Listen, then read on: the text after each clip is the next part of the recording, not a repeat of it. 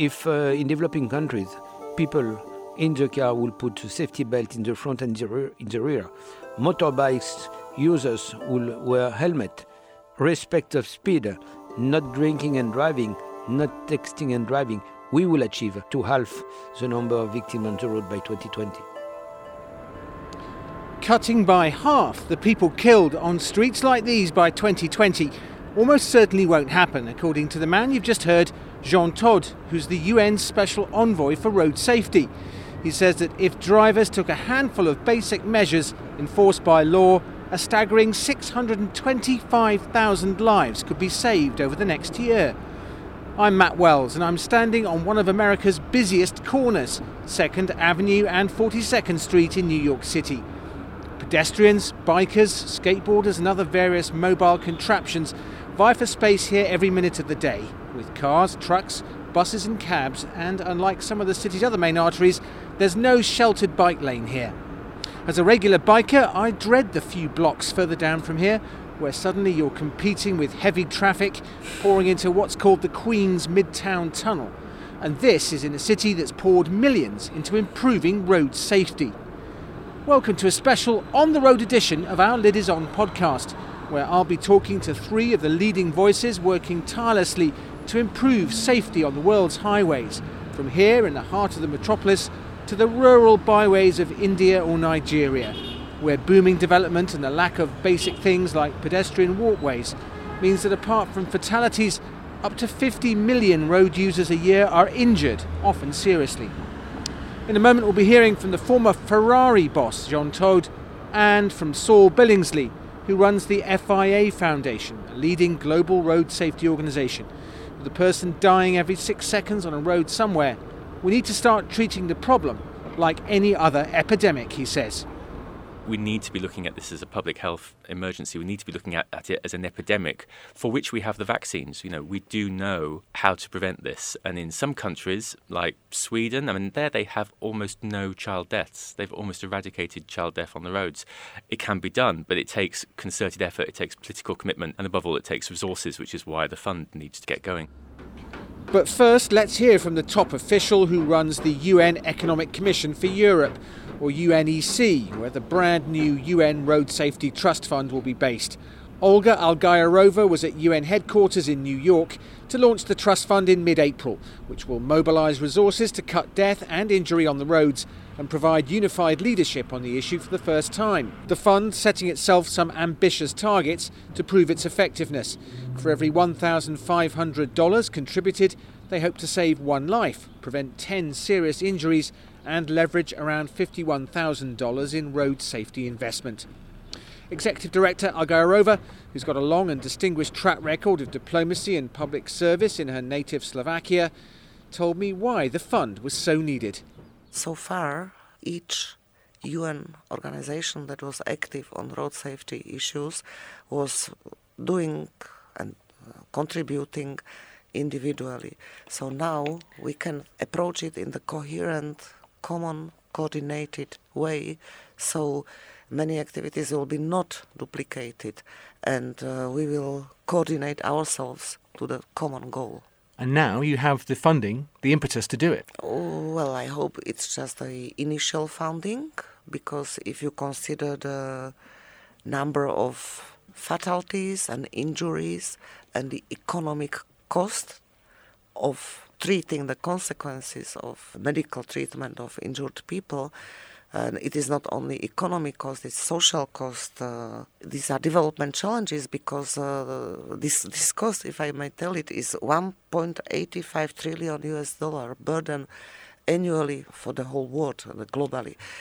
So if we can just prevent or decrease the number of fatalities and injuries and use this money for development, it will be much better effect for everybody. And you understand that you've actually gone as far as to work out hopefully what the impact will be of this trust fund, and to the tune that $1,500 in terms of a donation to the fund will save the life of somebody on the road one day. $1,500 contributed to the Road Safety Fund can save one life, can prevent even 10 injuries, and can leverage $51,000 additional US dollars in road safety investment.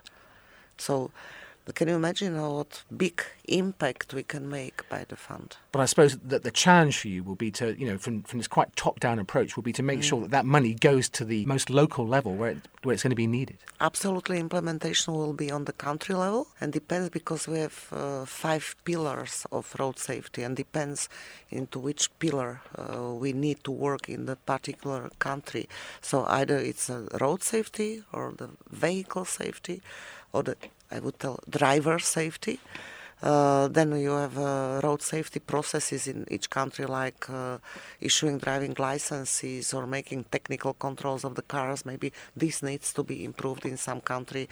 And last but not least is the post-crash cost, because we know that as soon as the medical help comes after the accident, so the time of treatment can be shortened. So is the problem right now that a lot of countries, I guess especially in the developing world, just don't have the expertise, the know-how, the funds that they can set aside for things like public education? I mean, I remember from my own country, the UK, when I was a kid, there was this very effective campaign to get people to wear seatbelts, and the kind of strap line was clunk click with every trip. I mean, is it small mundane things like that which you hope that the fund will be able to help to get going? Absolutely, education is a very important part.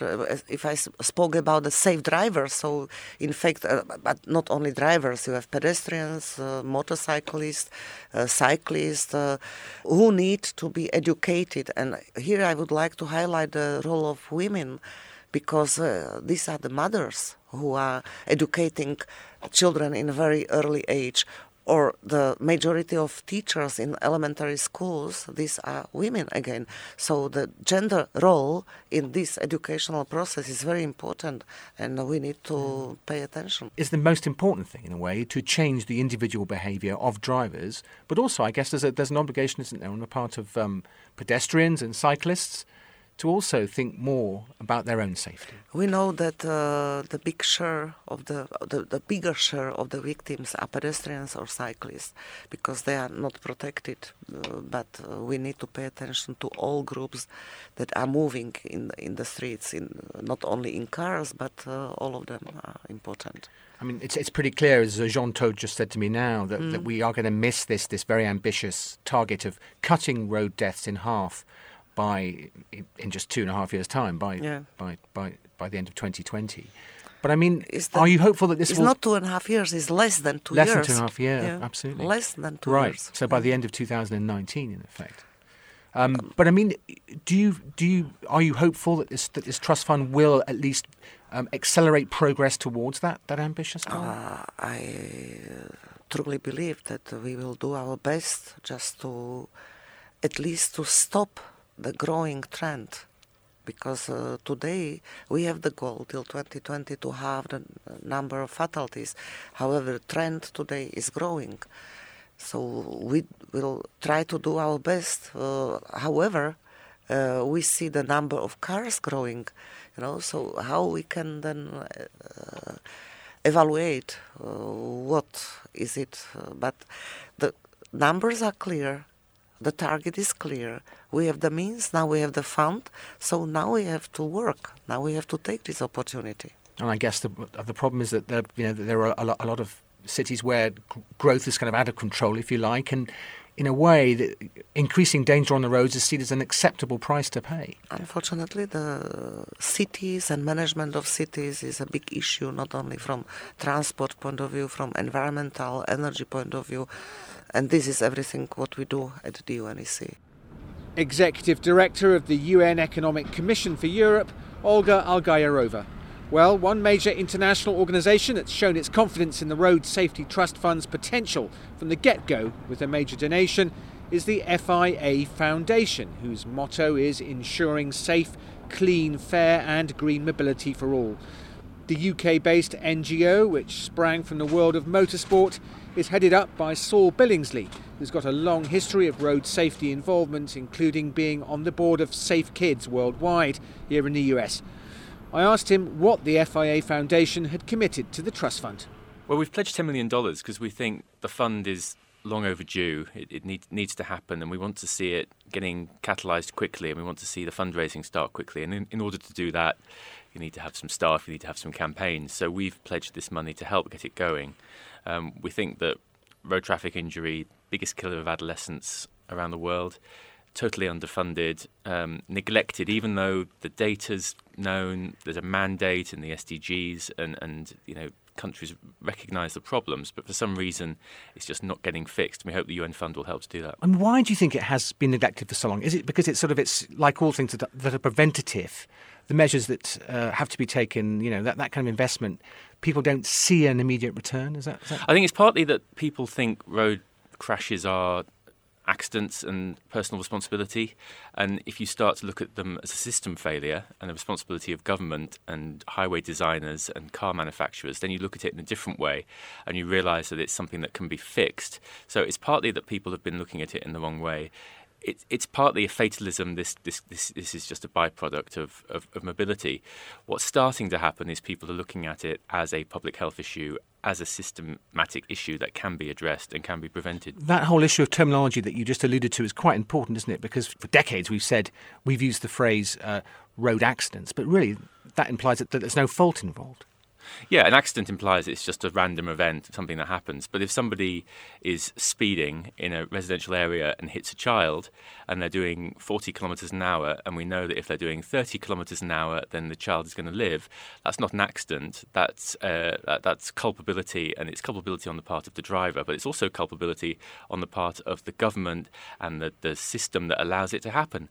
And simple things you can do, like redesigning streets, like changing the policy hierarchy so that cars aren't always at the top, can make a real difference, and that's the message that we're trying to start getting across. But we're seeing kind of even in highly developed cities like here in New York, there's still a lot of friction, and the debate is very heated. It is, and it is everywhere. And I think New York's an interesting example because under the previous mayor and now continuing under this mayor, there's been a concerted effort to change the policy hierarchy, to put in the bike lanes, to reduce the speed, to make pedestrians a higher priority.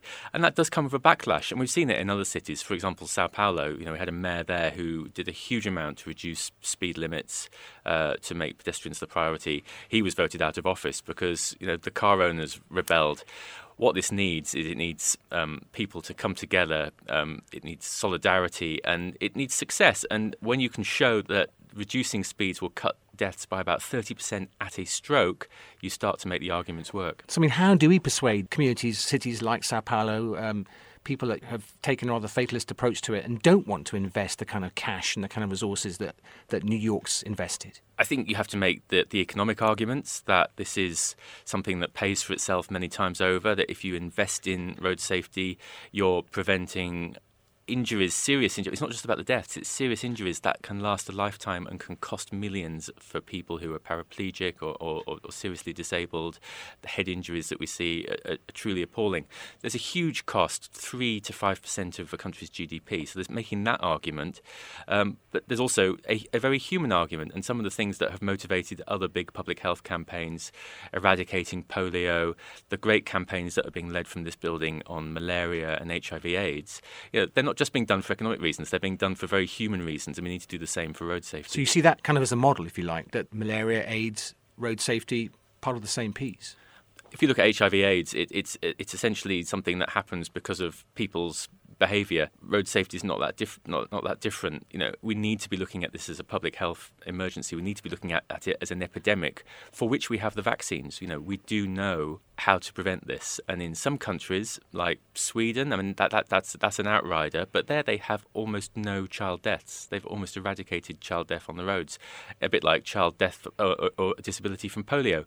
It can be done, but it takes concerted effort, it takes political commitment, and above all, it takes resources, which is why the fund needs to get going. So how do we make sure that this big international fund, this new initiative that you've invested so much in, how do we make sure that that connects with small communities on the ground where the policy changes are needed most, to affect real change? When we announced the fund today, I said it needs to be open and accessible and flexible, and that's really important. We need to be able to respond to what people need. And what the fund can do, and what I hope it will do, is start to unlock policy changes. You can go in, give advice to a city mayor or give advice to a transport minister and make subtle changes to policy which all of a sudden have a big impact. And it can be anything from improving a national alcohol law right down to redesigning pavements. In sub-Saharan Africa, about 90% of roads which pedestrians are using and where you have fast traffic don't have any footpaths. So right there you have a vaccine which could be implemented very quickly. Governments, municipalities, they have the money to do that, but they're not doing it because nobody's advising them. So that's hopefully what this fund can help to do. At the end of the day, does it have to be a kind of popular uprising in a sense? Communities, voters compelling their officials to start doing simple things like building footpaths?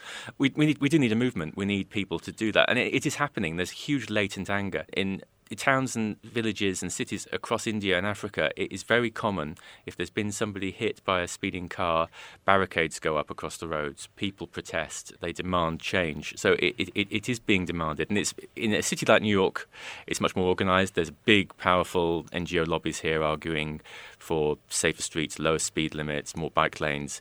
We need to be encouraging and energising that same kind of pressure in cities across sub-Saharan Africa, South America and Southeast Asia, where the casualty problem is much, much greater than it is in Western Europe or America. So having heard from the great and the good of the UN here today in New York, are you confident that your investment is going to be wisely spent? We're confident that it will help to get the fund up and running, and we think that there's been a lot of thought that's gone into launching the fund. There's been a 2-year consultation. We know what we need to do. There's a lot of unity in the road safety community that we know the direction we need to take. The World Health Organization has just had new voluntary targets approved by governments which really focus in on things that are going to save lives. So I think if we can keep that focus and keep that strategic approach, yes, it will help to save lives, but the key thing is getting more donors on board, because we've invested today, but it's a drop in the ocean compared with what's needed, and so we need very quickly to start seeing the fund going out and raising other money, and that's the kind of efficiency and effectiveness that we want to see in the first place. That was Saul Billingsley, Executive Director of the FIA Foundation, speaking to me in our Lid Is On podcast studio just down the road from here at UN headquarters. For our final contribution, we're going to be hearing from a man who, in the world of competitive motorsport and car culture, hardly needs any introduction. As a young man behind the wheel, Jean Todt's racing career culminated in winning the World Rally Championship. He then went on to run the Peugeot racing team before becoming director of Ferrari's racing division. He went on to become general manager and chief executive of the iconic car brand before running the FIA, and just 3 years ago he agreed to take up the new role of UN Special Envoy for Road Safety. The need for his expertise and the Trust Fund's creation is obvious. Road traffic deaths have gone up 13% since the turn of the century, and an estimated 90% of deaths occur in low and middle income countries, mostly sub-Saharan Africa. I asked Jean Todt why he wanted to take the job on in the first place. I was honored to be appointed by the Secretary General as a special envoy, and in fact it was the first time it was decided to appoint a road safety special envoy. And clearly, when you have done something for you in your life, I think it's very important to give something back. And I've been fortunate to have a certain success in my professional career. I decided to change this chapter. I was elected president of the FIA, International Automobile Federation, and we have two pillars. One is a regulator and legislator of motorsport. The other pillar is to support all road users around the world through the Automobile Club. And clearly for me, priority is road safety and environment.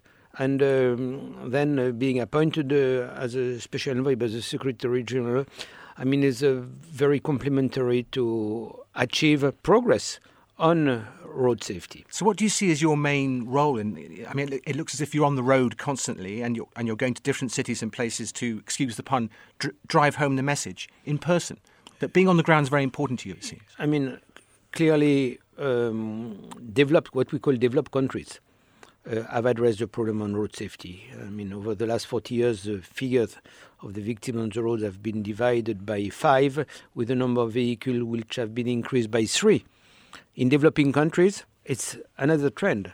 Every year, the numbers are increasing. So we need to create more awareness, we need to engage governments on developing countries. So going to these, maybe quite small cities in faraway places is an important part of your role. Anyway, I mean, to try. My role is to convince, and also to make them adopting the UN conventions, which is absolutely essential on vehicles, on transport of dangerous goods, on signals, and unfortunately 1 billion of people do not enjoy those road safety conventions. And cars, the vehicles, unfortunately, developing countries are inheriting the cars which are forbidden in developed countries. So all that needs to change. But is it the case that it's pedestrians, it's bikers, it's motorcyclists who are the most vulnerable? They're the most vulnerable group, for talking about the whole culture of traffic. In developing countries, about 1/3 of the victims are pedestrian. It's number one cause of fatality for youth between 14 to 29 years old age. In developing countries, for children to go to school or to come back to school is a fight because you have not footpath cross. It's a tragedy, and unfortunately they get used to that. And we who are privileged people, we cannot allow that. I mean, is there a danger, as you say, that greater danger and death on the roads is seen in some places as an acceptable byproduct of modernisation? You may get used to it. Yeah. Sometimes, unfortunately, you get used to a very poor situation. And that's why you need to have some eyes who do not accept that. And we are those eyes. And we must make sure that having the eyes is not enough, but we can speed action to improve the situation. So if you look at this appalling statistic that there are around 500 children each day killed on the roads, how can this trust fund that's been launched today here in New York, how can it help to address that? And we speak about 500 children dying on the road every day, and also 20,000 children who get hurt and disabled for the rest of their life. So can you imagine what it is? It's a tragedy. And we really hope that the creation of this trust fund first demonstrates interest to address better road safety. Because, you take other pandemics like HIV/AIDS, malaria, tuberculosis, where you don't have yet the prescriptions. There is a lot of funding which has been given to help and to progress. It's fair to give now some space to what is happening on the road and to be able to improve the situation with a better funding, which, funding is not the only solution, but it's part of the solution. Do you think it is realistic to think in terms of halving road deaths by 2020 as the development goals? No, unfortunately, we know we will not be able to achieve that, But the important thing, is a wake-up call. And to try and get closer. And to get closer. Yeah. Do you also think that, that apart from this sort of top-down approach of getting governments and, big NGOs and private individuals and UN, UN have a very strong role. UN is very inspiring organization, and I'm very proud. To see such an enthusiasm, such a support by all the major agencies. So you're confident that this will be an effective way of affecting change. And don't forget, essential role also of the local agencies. It's very strong organization, very skilled, motivated, passionate people, and I really rely on them. To be, to make a bridge, a bridge with this other decision makers. Is the key to change the behaviour of people on a very local level? Is that in a way the most important thing? I tell you, the prescription is easy. It's education, law enforcement, level of vehicles, level of infrastructures, and quality of post-crash care. And simple things. If in developing countries, people in the car will put a safety belt in the front and in the rear, motorbikes users will wear helmet, respect of speed, not drinking and driving, not texting and driving, we will achieve the 3.6 to halve the number of victims on the road by 2020. So just finally, do you have a favourite example that you've seen yourself in person where change has occurred on a local level that's made a big difference? In most of the developed countries. I'm French. I take example of France, which is not the best country, which is among the good countries. In 1970s, you had 18,000 people dying on the roads. 45 years later, with 3 times more vehicles, 3,500. So divided by 5. Still, we cannot be happy to have 3,500 people who die, but it's better than 18,000. So cautious global optimism is in order here. Time for action. Thank you so much.